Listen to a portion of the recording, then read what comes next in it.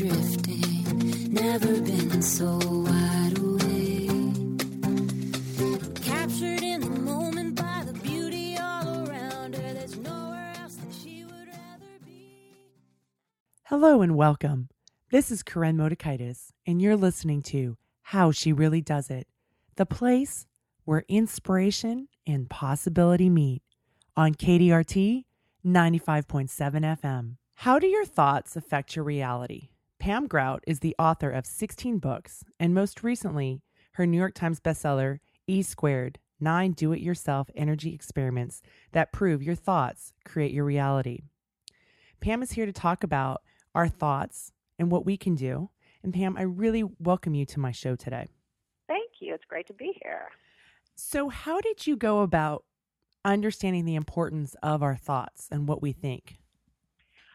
Well, I've been interested in these principles for a long time. I mean, I'm a kid from Kansas, and I figured if I was going to become a travel writer, if I was going to be a published author, I was going to have to do something than, wait for everyone to find me. Mm-hmm. So I used my thoughts and affirmations and all those things that we've heard about forever to create this pretty amazing life for myself. This is my 16th book. I've been to all the world continents. I mean, I've had a pretty amazing life, and I've done all of it just by focusing on what I wanted and just continually rewriting that message of lack and limitation that so often happens, that kind of gets written onto our little sketch pads when we're born. So I've had to rewrite a lot of those messages that I think a lot of us get. And so as you started doing this and you focused on that, is this something that you grew up with? Was this something that you grew up with, believing that this is the way you needed to do it? Well, I think I have a pretty positive family, although I grew up in a pretty traditional religious family, and the framework's quite a bit different. But I did grow up, with Norman Vincent Peale, not with him, but, reading his kind of stuff about positive thinking. So certainly my father, who was a minister, had a lot of this kind of thing, but I have definitely evolved my beliefs. So to some extent, yes, but like everybody else, I got a lot of negative messages as well. So This is something, I had to kind of retrain my mind. As I said in the book, it's like housebreaking a puppy. You just keep taking it back outside and showing it a different reality, that the world is beautiful, that the world is abundant, that there is no such thing as lack and limitation. And as you keep showing your mind that truth, eventually your mind will get it. You'll write different neural pathways, and, everything starts changing for you. So for the listeners out there that may be new, and some of them not because of the guests that I've had previously, but for some it may be new, how do our thoughts really affect our reality? Well, actually, our thoughts affect every single bit of reality. I mean, we started finding this out, back when Einstein came up with E equals mc squared, the relativity theory. He realized that each person affects the world differently, and it's what's now known as the observer effect. So everything we look at, we're affecting it. I mean, we can't look at anything. It's kind of like we're in this one big field, and our observation of something affects how it works. So we're continually affecting our reality, our lives, by how we look at it. It's like our thoughts are basically magnetic. I mean, they go out into this big field, which is, what physicists have proven. We're in this big unified field, and our thoughts go out into this field, and they bring back their match.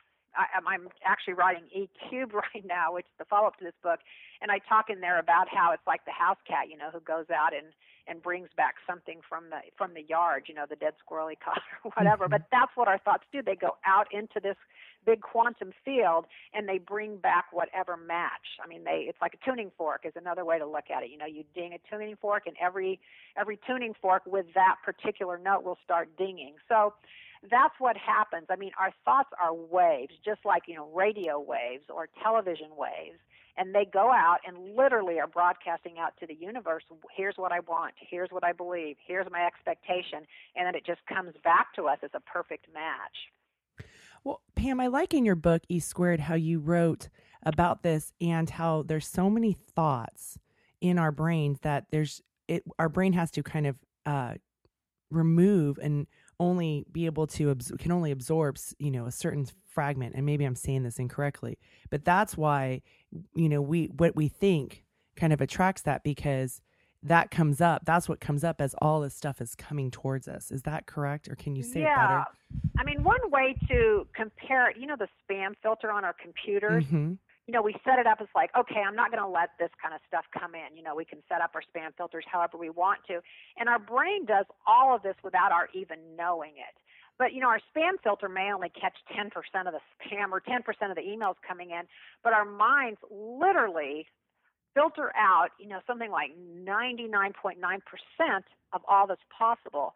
So all we're getting is this little tiny bit of reality, and the little bit of reality that we're letting in is what we decided to let in. And we learn those lessons as kids, our culture, our families, and so we miss almost everything. It's kind of like, have you ever had a dream, and then if you didn't get up and write it down, you don't remember it like maybe 5 minutes later. Or at least I have that happen. I think a lot of people have that happen. And that's sort of what's happening. I mean, all this stuff is going on, but we're only letting in, our spam folders are only letting in the part that jive with how we decided the world is. So our expectations literally set up what's able to come in to our consciousness, what we're able to see. Mm-hmm. I think that's a great metaphor for people to grasp this. So now what about, so if you see the world in a negative way, that's the reality you're going to create then.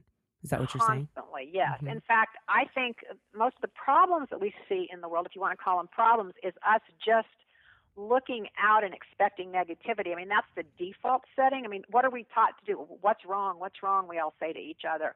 We look for problems. We, look for injustices to right. I mean, we spend so much of the focus of our lives looking for what's not working instead of spending our lives looking for what's right. And there's so much more that is right. And once we start focusing on what is working, what is right, all the love that surrounds us constantly, then that's what's going to come into our life. So basically, it's a little bit about changing those spam filter settings, getting the filter to look for different things. Okay, so how do you go about training your mind? Well, one of the things I do, and I've talked about this before, is I literally get up every morning and I say to myself, or I say out loud, whoever happens to be there, something amazingly awesome is going to happen to me today. I mean, that's how I pre-pave my day. That's the expectation I set up. That's what I intend to have happen, something amazingly awesome. Now, I oftentimes will also write intentions down, but basically I'm just setting it up for like, you know what? The universe is so amazing and awesome, and I'm open to whatever it wants to bring my way. So I am totally open, totally excited, and that's what I'm looking for. The other little practice that I do in the morning is I have this little power posse. I have these friends, and we each text each other blessings of something that happened to us from the day before. And I know the gratitude practice has been around for a while, but ours is a little bit different in that every day we have to find something different. Mm-hmm. So I always liken myself to Lewis and Clark. I'm out there scouting for new blessings. And I've always been a big fan of gratitude, and I've used it to great effect. But once I started finding new blessings all the time, it's just like everything seemed to change. And again, that's what my thoughts are going out into the universe looking for, is all the good stuff happening. And it's just amazing how much good stuff is happening that I might have overlooked if I was looking for what's wrong. Mm-hmm. And then what do you say to those that may be listening who've gone through some bad stuff, whether it was, say, an illness or cancer or a job loss, when they go through, the bad stuff? What do you say about that? Well, I would say that bad is an interpretation, and I think the less we judge things, the better. I would say when something that, that everybody else might term bad happens to me, I would look at it as an opportunity, a way of saying, hey, hallelujah, it's showing me that something in my consciousness isn't quite where I want it to be. I mean, it's always an opportunity. So I prefer not to judge. Of course, my mind does get into judging from time to time. But the less I judge or call something bad, and always see it as an opportunity no matter what it is. I mean, there's so many people that have gotten cancer that have said, oh my gosh, that's the best thing that ever happened to me. It changed my focus. Everything completely changed at that point. And I mean, even death, which is, of course, the thing we think of as the worst thing, how do we know that's not a whole nother, just like we get excited when somebody's going to Africa or someone has a great exciting trip coming up, how do we know that death isn't that way? In fact, a friend of mine, a friend of hers recently died of cancer, And she's older, and so she's been around death a little bit. But when her daughter first called to say, "Hey, it's time," she's going, and my friend said to herself, "Oh, I'm so excited for her," just because she has sat at the bedside for so many people. She's going on to something else. So I guess what I'm saying is that all the things we call bad are just judgment calls, and we don't know for sure that they're really bad. I mean, it's one way. That's one interpretation, and I think, again, I am choosing to interpret everything as good, and that is what I think can really revolutionize your life. And when you choose to look at it as good, does that help you move through it versus when we think of it as bad, that's what helps people stay stuck? Well, calling it bad certainly would set up an energy of resistance, like who wants bad? So I think that's really true. If we surrender to it or see it as the gift that it is, then it's much easier to embrace it. I mean, again, we want to be thankful for everything that happens to us.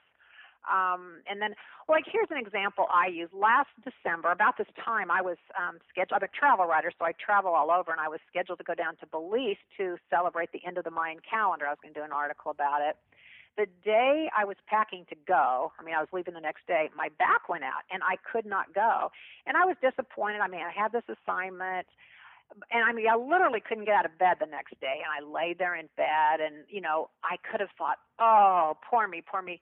But I was so committed to being happy. And people may think this is ridiculous, but I laid there in bed. I was completely in bliss. I was so happy because I made that commitment to be happy. And I wasn't faking it.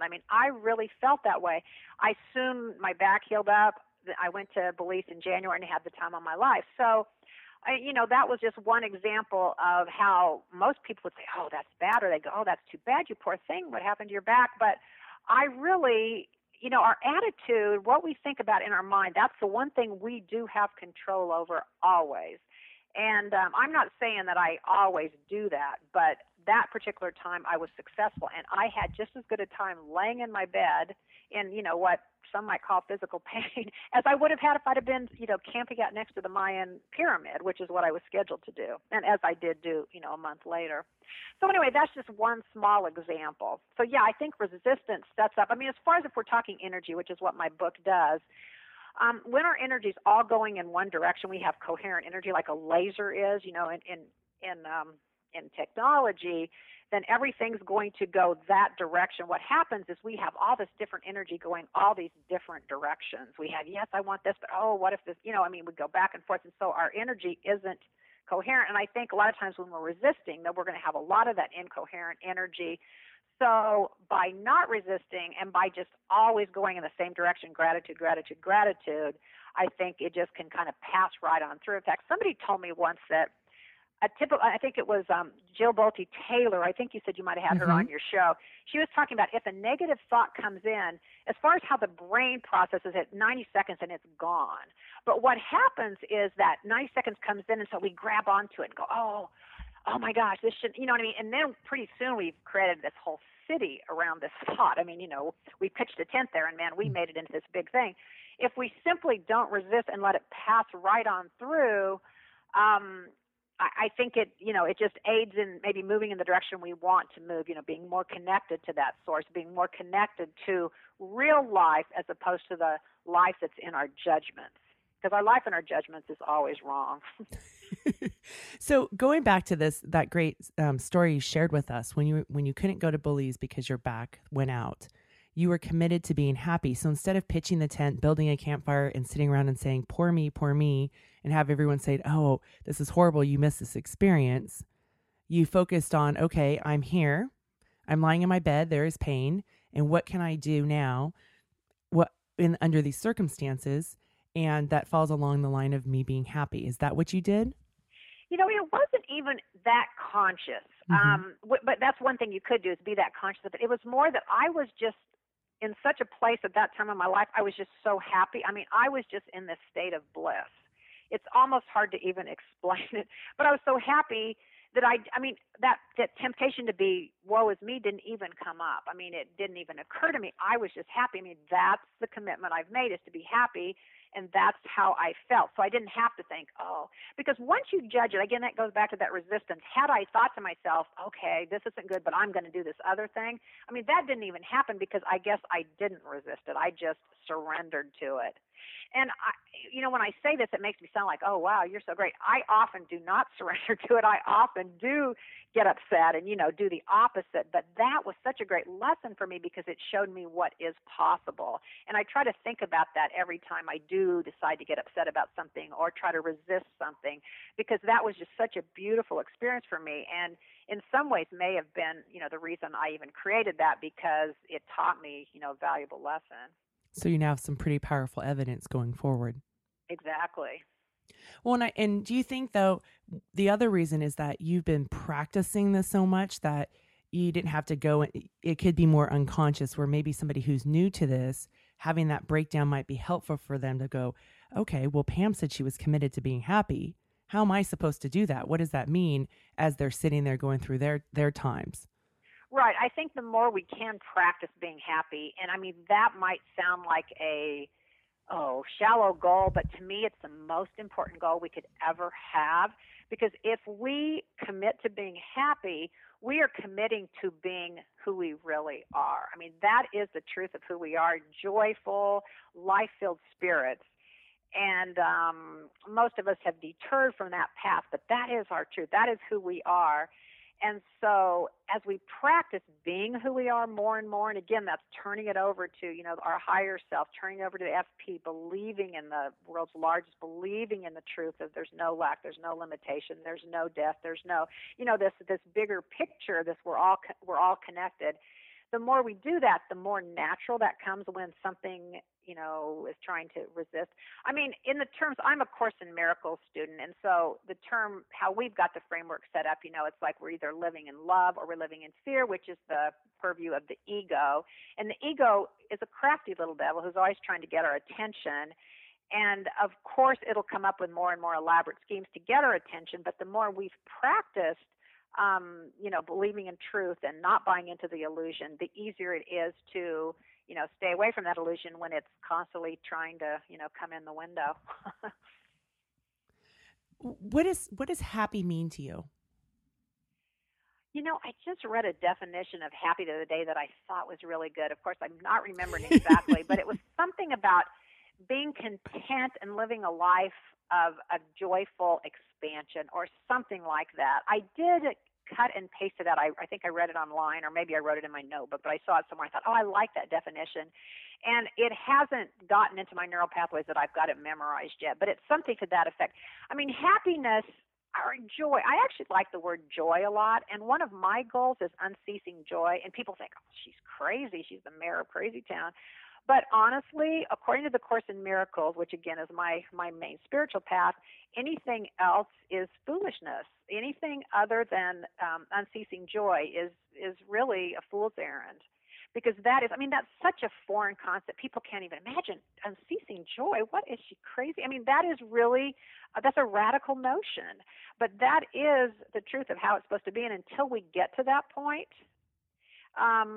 we still have play to do. I was going to say work to do, but I prefer play to do, because I, want to enjoy my life. I want to have fun. Like I said, that's my highest aim. Mm-hmm. So when you're pursuing unceasing joy, does that mean that there's not pain or sadness? Well, again, that's an interpretation. I choose not to interpret that. Another thing I'm writing about in E Cubed is, about this, Dancing with the Stars judges that our minds are, constantly judging. Okay, that was a good move. That was not a good move. This person, hold up the cards 8.9. I don't even know how that, but all those judges shows we have. I mean, we're all about judging. That's what we think our role in life is, to be a judge. But honestly, I don't have enough information to judge anything. I, on my own, in my little separated self, cannot judge anything. So the less and less I judge, and the more and more I turn it over to the higher judge, or the, what I call the Holy Spirit. Again, I'm kind of framing it in the Course in Miracles terms, the happier my life is. So, I don't even want to judge whether something's good or bad. I mean, I know kind of what society terms as good and bad, and I know I often fall prey to those definitions in my own life, but I as much as possible, try to turn it over and say, well, I don't know. I can't know. It's interesting because just last night, I was at the radio station and I think I looked through my phone, and when I got in the car, something was bothering me. And so in the old me would have been like, oh, something's bad. But instead it was like, well, what's bothering me? And it was kind of for me to do an investigation to see what was going on and what it was about. And I think about like when you talk about it's an opportunity, for me, there was something in there that was an opportunity for my own personal growth. Right. Right. As I think Michael Beckwith said, a crisis is a terrible thing to waste, or a problem is a terrible thing to waste, something like that. The fact is we can use again, I put this in quote marks, every problem, every issue as a trampoline to leap us into something even better. It's just a matter of how we choose to see it. Mm-hmm. So by having that's part of this process of doing this work and going towards unceasing joy. It doesn't mean you don't have these messages that come in. It just means that how you look at them. Like I could have looked at it and made it about me, or had my little pity party and building my campfire, right, and inviting other people around. But instead, because I was able to turn it around and go, okay, I can tell something's troubling me. What is it? Think about it. Right. And I got really clear, and it was about, because what it came down to is there was a boundary for me to set that, and I didn't really want to set it. I didn't want to spend the energy setting that. Yeah. And it sounds like it led you to peace, which is, where we always want to go, and back to joy. So yeah. That's great. So the training the mind. So for you have a process, and we have all these like thoughts that go through ours. In your book, you state it's about 60,000 thoughts a day. And you talk about going from a place of love instead of fear. Do you ever have fearful things that come up for you? Oh, constantly.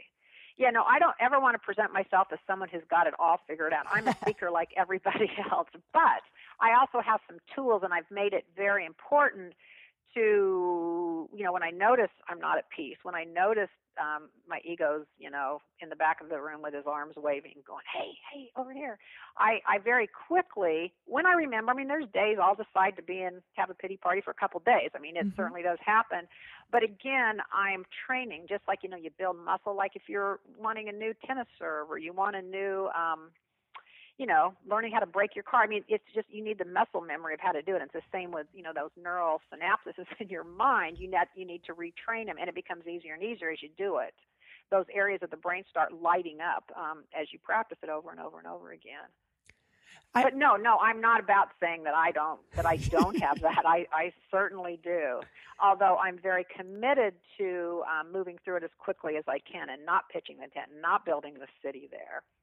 Well, and going back to Jill Bolte Taylor, one of the things that she told me was the same thing with the 90 seconds, right? That your feelings last for 90 seconds and they come in like waves.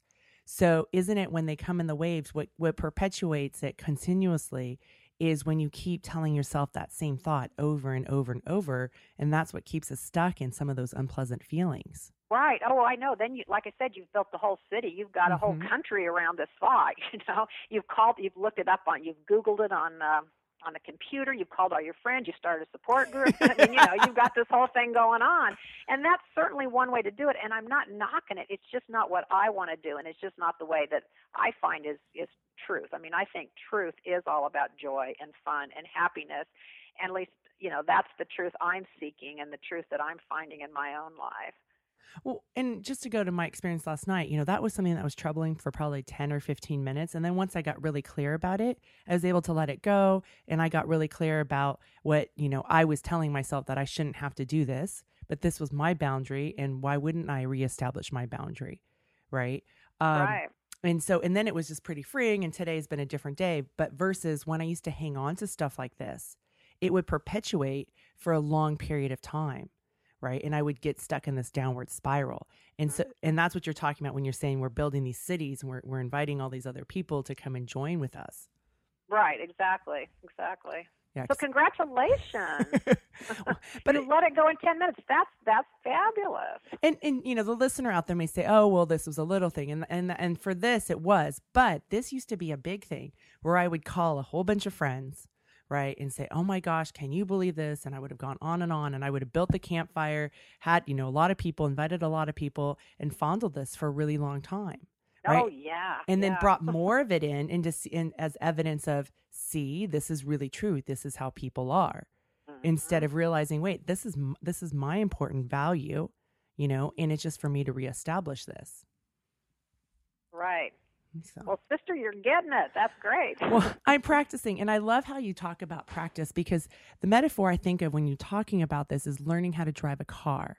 Like when we're teenagers and we're first learning, I remember there was so much intense focus and energy spent on that. And I always remember how my first time I made a right-hand turn and I felt like, oh my gosh, this car is really moving. I was probably driving 5 miles an hour, right? And now I get in the car and a lot of times it's unconscious, right? Or I'm kind of aware, but there's other stuff going on, but I've practiced it so much that I can almost go into that more unconscious area. And that's what it sounds like what you're talking about with training your mind.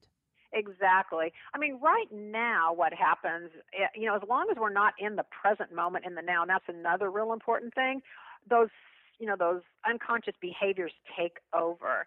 And while it's really great that we have those unconscious behaviors on teaching us how to drive, because who wants to be thinking okay, now put your right, you know what I mean? Who wants to think about that? But what happens is a lot of those unconscious things that take over whenever we're not in the now moment are those patterns of lack and limitation. And so we often operate from this operating system that isn't serving our best interest just because we're not in this current now. I mean, this current now is like, it's like atomic energy. I mean, anything can happen in this now. I mean, this love, this amazingness that is in right now, but most of the time we're not here. We're, again, running those programs, the future, the past, whatever. And so we miss this, amazing power that we have in this exact moment. So anyway, it's just kind of interesting. What tools, Pam, do you use to help you get out of fear? It's so funny you asked that because, like I said, I'm writing E-Cubed, and I was just writing today about the tools in my Batman utility belt. And I am a big fan of the Byron Katie work. I do that one a lot. I'm not sure. Are you familiar with that? Yes. 4 questions. Okay. I love that work. Yeah. And in fact, I think it's so important because so many of our thoughts, those thoughts when we're not in the now, are not even true. They're just an old pattern that we've been rehearsing again and again and again. And so we say, is that really true? And then those are the first 2 questions. That's 50% of, of the work. And then the third question, how does that make you feel? And that's really an important thing. If it's a thought that's making you feel good, man, milk that baby for all it's worth. But if it's a thought that's not making you feel good, you can change it. So it's really important to go, wow, that thought doesn't really serve me. That thought is not feeling real good. So why would I have it? Any more than you'd go into a restaurant, look at the menu, and pick the least desirable item on there, or you wouldn't walk into a department store and pick the ugliest dress. I mean, but we do that. We pick the thoughts that aren't making us happy. And once we become more aware of that. So anyway, I use the Byron Katie work a lot. I've got a friend. We get together a couple times a month even, and we do the work. We go down to a coffee shop on a Saturday, and we'll, whatever troubling thought might be going through my mind. In fact, one of the things I wrote, I said, hey, it's almost like a Cheesecake Factory menu. There's so many options. Trying to find that one painful thought I'm going to write about today. But, there's always those thoughts. But anyway, so I use that. I also love Ho'oponopono. Are you familiar with that one? No. Well, it's this beautiful process where over and over you're it's like you're erasing all the negative stuff. I mean, in some ways our job here it's more like we're having a blowtorch to get rid of all that processing, all that stuff we learned that isn't serving us. But anyway, Ho'oponopono is just, again, I'm really into the simple things, obviously. But everybody you see, every thought that occurs to you, you say, I love you, thank you, please forgive me, I'm sorry. And so you just continually over and over are saying those four sentences, which are, real simple. And it all started, actually it's a Hawaiian technique, but I first heard about it. There was this psychologist in Hawaii. He was hired to work at this, like the state's worst mental institution. These were people that had serious problems. They, everybody wrote him off out of there, so they hired this guy and he goes in there. So for the first few months, he doesn't even leave his office and everybody's like, why do we hire this guy? He's sitting in his office. We have, nothing's happening. Why is he in there? Well, he was practicing Ho'oponopono. He over and over again, he was saying, okay, like say some guy, was schizophrenic. He would say, what part of me is schizophrenic? What part of me, I'm sorry for creating this. I'm sorry. I forgive myself, or please forgive me for creating this. I mean, again, we're all connected. We're all one. And the most amazing thing happened. Every single one of those patients ended up getting better and being released, and they closed that facility down. I think his name is Hugh Lin or Lin Hugh or something like that. I mean, he's a real guy. You can look it up on the internet. But that is what Ho'oponopono is. He did not interact with them personally. He was literally just changing that energy, just changing that pattern, that connection we all have. I mean, anytime I change a thought within my own heart, it changes everything else. It's like that entanglement theory that we know about from quantum physics. So, we think we need to get out there and do all this action, but so much of what we really need to do is in our own thoughts, in our own hearts, and that's where we can truly be effective. The problem is we all think, we have to be out there doing action. I mean, that's, again, one of those upside-down beliefs that we have. But, yeah, Ho'oponopono is another one I like a lot. It kind of depends. I like to have lots of tricks. I heard Jim Carrey say one time that they probably should have a self-help wing in the library named after him. I can say the same thing, because I love all these books, and that's why I wrote this book. And this is the kind of stuff I love to read about, think about, and so anyway, I'm just a big fan of this kind of stuff. So those are a couple tools that I use quite often if a distressing thought does come up. Well, what I love about what you're talking about is that it's not a blueprint. It's not step 1, step 2, step 3. It's more like a kitchen where you have all these different appliances or tools, and you can make them. I mean, I can use a different spatula to make my pancakes. I don't have to, I can use different types of frying pans, right? It doesn't have to be one. There's lots of different variables in which one do you like better? Which one do you want to use today? Right. And I think, some people like one and that's what they're going to stick with. They're only going to use their mix master. That's it. So that's fine if that's what they want to do. I'm more of a jack of all trades, master of none kind of person. So I like a lot of different tools in my little utility belt. But anyway, so yeah, it depends on the person. Some people, like I said, want one, and that's fine for them. Me, I like a lot of different stuff. And then, so what about doubt? For people who have doubt, what do you recommend for them? Don't give it any airtime. Okay, easier said than done, Pam. Well, up until now, I mean, okay, here's one thing. The word, it's hard. That is the most dangerous 4-letter word in the English language as far as I'm concerned. That's hard. People go, that's hard. I can't let go of that. Well, if you want to continue to believe that it's hard to let go of that, that's fine. But you can also say, well, this is easy. I have one of those little that was easy buttons, that you get at Staples. That was easy, and that's what I want to affirm. My life is smooth and easy. It's smooth and easy to make these transitions. So we can choose how we want to see it.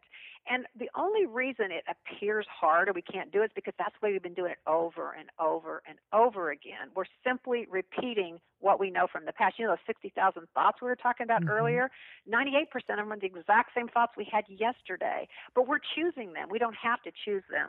We can choose a different thought.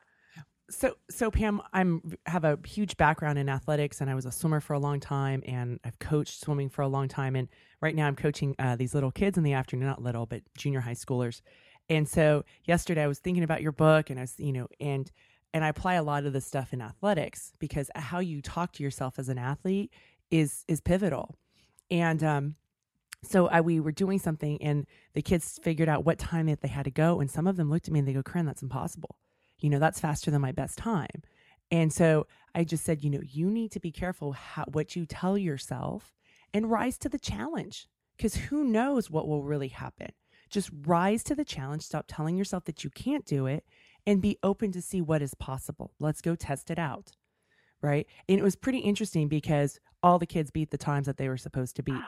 I love that story. That is so fabulous. I love that. Well, that's the old 4-minute mile thing we've heard a million times. About the guy that said, it's impossible to run faster than that. And once one guy did it, everybody could do it. So we really just put these self-imposed limitations on ourselves, and we do it all the time. But if we could just take off all those expectations, those beliefs, who knows what we could do? We might be able to fly. We might, you know what I mean? We really, anything could be possible as long as we're open to any new possibility. So that's cool that you're working with kids and doing that. That's fabulous. Well, and how you talk to yourself. And it was funny because last night I was talking to my husband, and he had a swimmer who made the Olympic team in 2012, and he total underdog. Nobody knew who he was, had never been on the national team. And my listeners know the story very well. And I told him last night, because I was thinking about this interview we're going to do today. And I said, I think you really just kind of programmed Scott's mind, because he would always tell Scott, you are the hardest working breaststroker in the United States. You are the hardest working. And the thing about my husband, and his athlete knew this, was that my husband's not a person that blows smoke and just says something to say it. There was a lot behind that. And after a while, Scott just really started to believe it more and more. And he gathered evidence, like you were talking about how you gathered evidence earlier in the show, right? With when you were going through it with the Belize trip, and then you experienced that letting go and committing to be happy. And now that's in your, memory for next time when there's something that may be disappointing. The same thing happened with Scott, was that over time, and this is what we do in athletics, is that we try to cultivate evidence to prove to swimmers that, yes, this is possible for you. Here's another piece of evidence. Here's another piece of evidence. Let's continue to look forward. And so when I was reading your book, a lot of that is what we do in the athletic world. Oh, I love it. What's Scott's last name? I'll have to Google him. Welts. I'll send you some links about him. Oh, I love it. Well, I really like that story, and I'm so happy that you're doing that. I want everybody to look for what's possible instead of, deciding this is how it is. It's only this is how it is because we say it, this is how it is. So now I have a question for you, because in your book, here, let me get this. You talked about looking for answers, and I had a question about that, because I was wondering about, it says, okay, this had to do about, let me see where this is. You have to live under the assumption that your intention has already happened. And anytime we look for an answer, we make the false assumption that the answer isn't already here. What do you mean by that? In the quantum field, all of our thoughts are sending energy out. If we're not aligned with that, we will be unable to see it. I'm not sure if it's the same section, but I talk in there about, we send the intention out. We're on the second floor. The intention we make may be on the 17th floor. So we have to get to the 17th floor in our consciousness. Because as long as we're still on the second floor and this intention we made is on the 17th floor, our spam filter that we were talking about early is not going to let that into your eyesight. Our eyes, all of our senses are just big giant spam filters letting in, whatever we've decided is true. So that's what I mean. I think if that answers your question. But the minute we make an intention, we have created it. We may not see it yet, again, because we're not radiating that energy in that way. We're not up to the 17th floor. Our spam filter's still spamming or, still filtering that stuff out. So that's what I mean. I hope that answers your question. Mm-hmm. Yeah. Well, and when we, is there a difference between what you say of looking for an answer and asking a great question? Oh, asking a great question is really important. One of the techniques I like to use is saying thank you for what I want to appear. That's my intention. Thank you for that. And, when someone says, hey, would you like this cookie? You go, oh, thank you. And you don't have the cookie yet, but by saying thank you, it comes to you. So being grateful for that, that's like making the intention. Thank you for, thank you for that new swimming time that I'm going to get. Thank you for, you don't have to say it in those words, but, being grateful for it, realizing it's already there. Because, anytime we're wanting, we are in the state of wanting. That's I guess that's kind of what you were saying before. We're not believing that it's there if we're wanting something. The thing is, the truth of it is we are connected to every single thing. So anything we could possibly want, that time, that better time, that $1 million, whatever, that intention is, you're already connected to it by virtue of being an energetic being in this energetic field.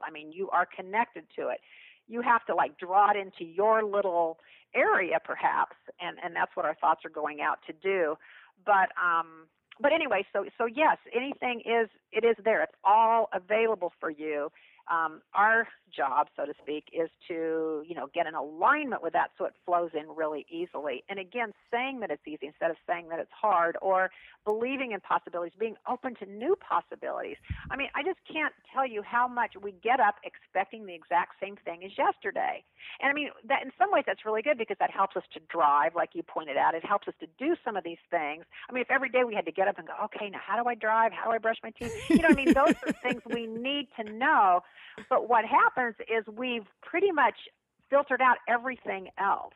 You know what I mean? Because we have so many patterns, so much, muscle memory, so much all this stuff, which is good on one hand, but it also does limit us. Because, again, I'm not convinced we couldn't fly or that we couldn't do a lot of different things. But we have to be open to that possibility. So one of my goals is to let go as much as possible of anything from yesterday, anything that I think this is true. I don't know what's true. Like I said before, I'm not a very good judge of things. So I just assume turn it over to the bigger field, be attached to that bigger field that knows everything. So Pam, I have this limiting belief, and I've really withered it away over the years. And now it really comes up when I'm tired, but I have this big limiting belief that I'm a loser, right? And this is something that I grew up with. And so when growing up, if I had goals, it would always trigger, and that loser belief would come rising up. And so I figured that out at some point. And when I was in college, as I was going through my collegiate career as a swimmer, my junior year decided that I wanted to become a national champion that year. And I'd gotten third the year before, so it was a practical, realistic goal. But what I would do, and this is what I explain to my clients when I talk about goal work, is that, and in athletics, there's so much talk about goal work, but when you have a big limiting belief that you're a loser, that kind of comes up. And I didn't know how at that time what to do. So my metaphor is that I have the goal and I put it up on my bookshelf. I know that it's there, right? But it's on the top corner of my bookshelf. I know that it's there. I can walk by and I can see it, just like the books that I have in my home.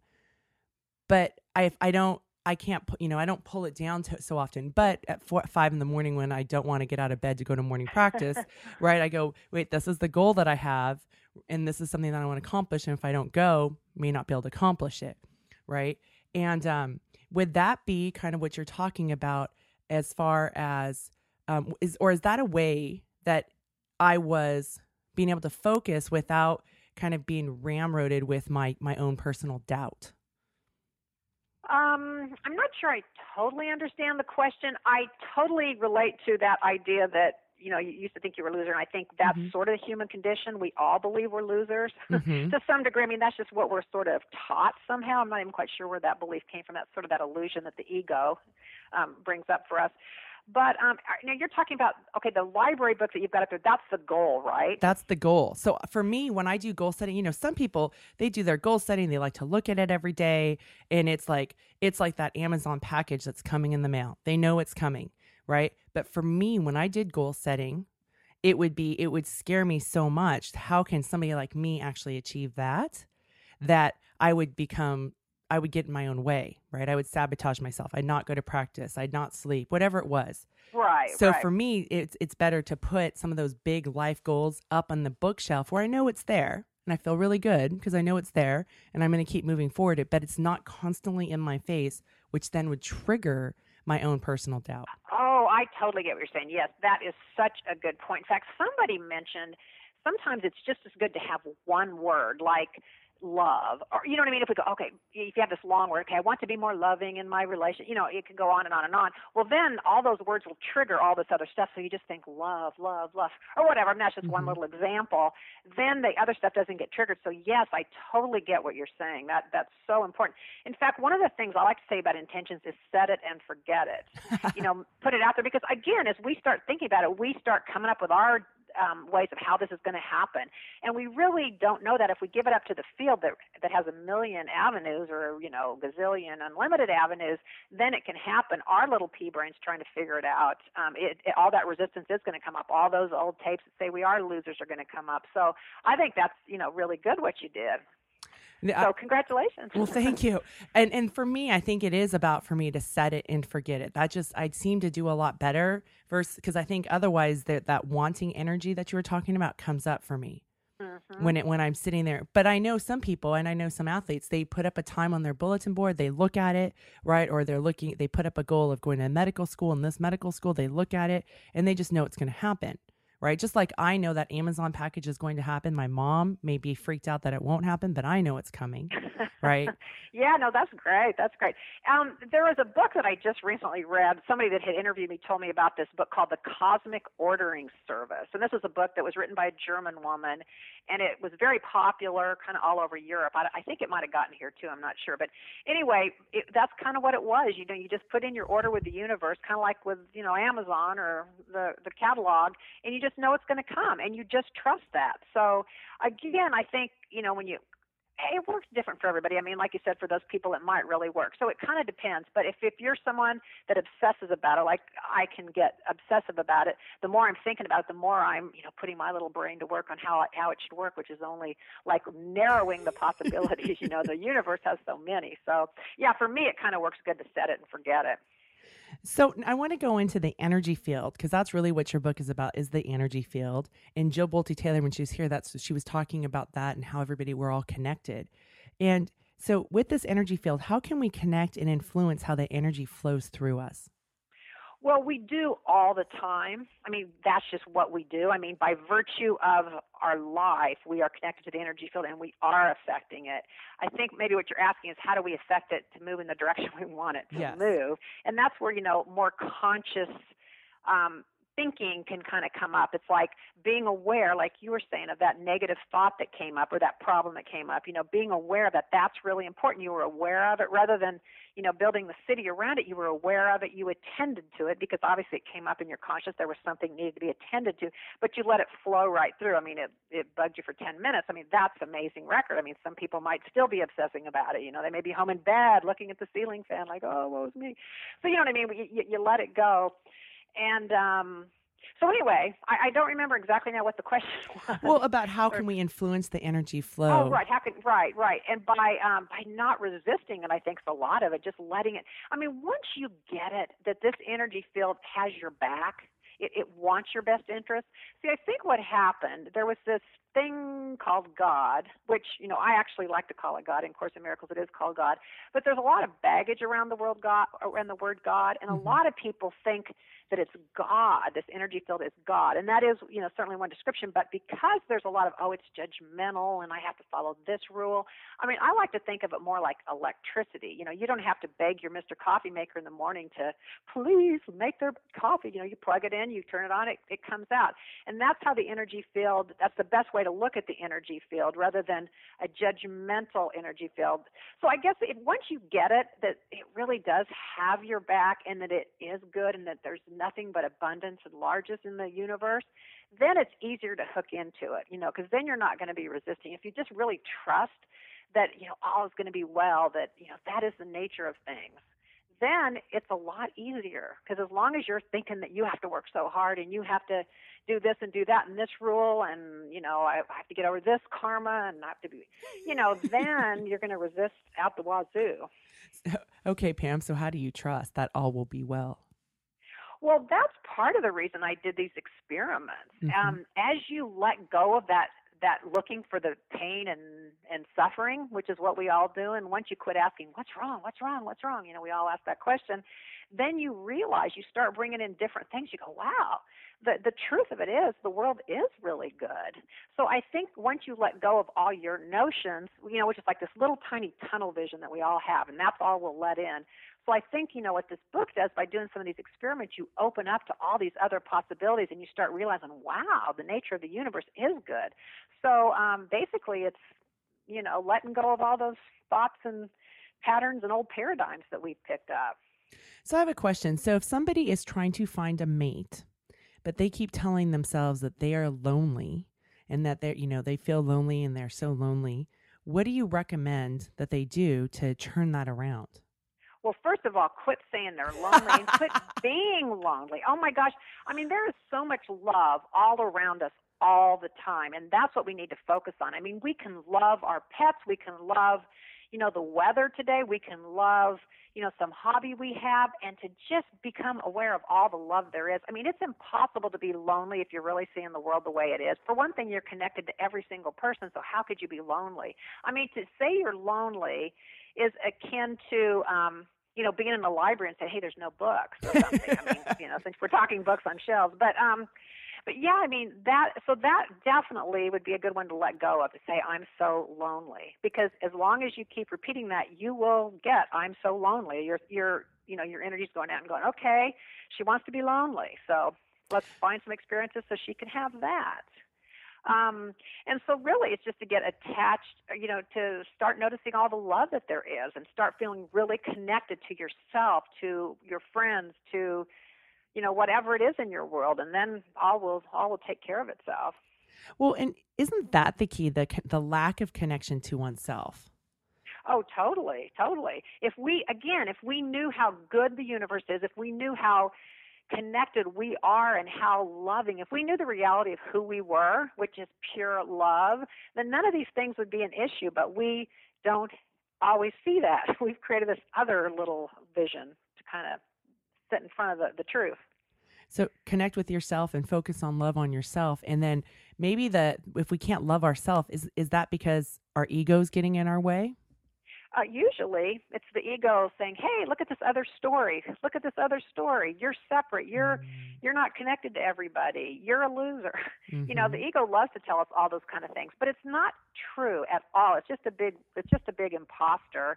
And we always have the choice whether to buy into that story or to buy into the truth, which is that we are love, and then that's the ultimate reality.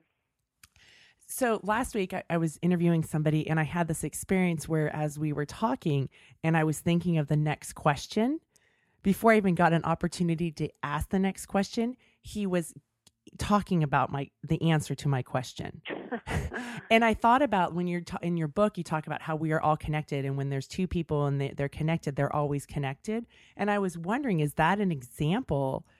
Is that my experience interviewing this guest an example of this idea that we're connected, even though, he was in Oregon and I'm in California and we were talking via the radio, but I wasn't actually, this happened 4 times in the hour interview. And it started to blow me away because I was noticing this. Like I was thinking, oh, this would be a great question. And there came the answer. So is that an example of that connection piece that you talk about of energy?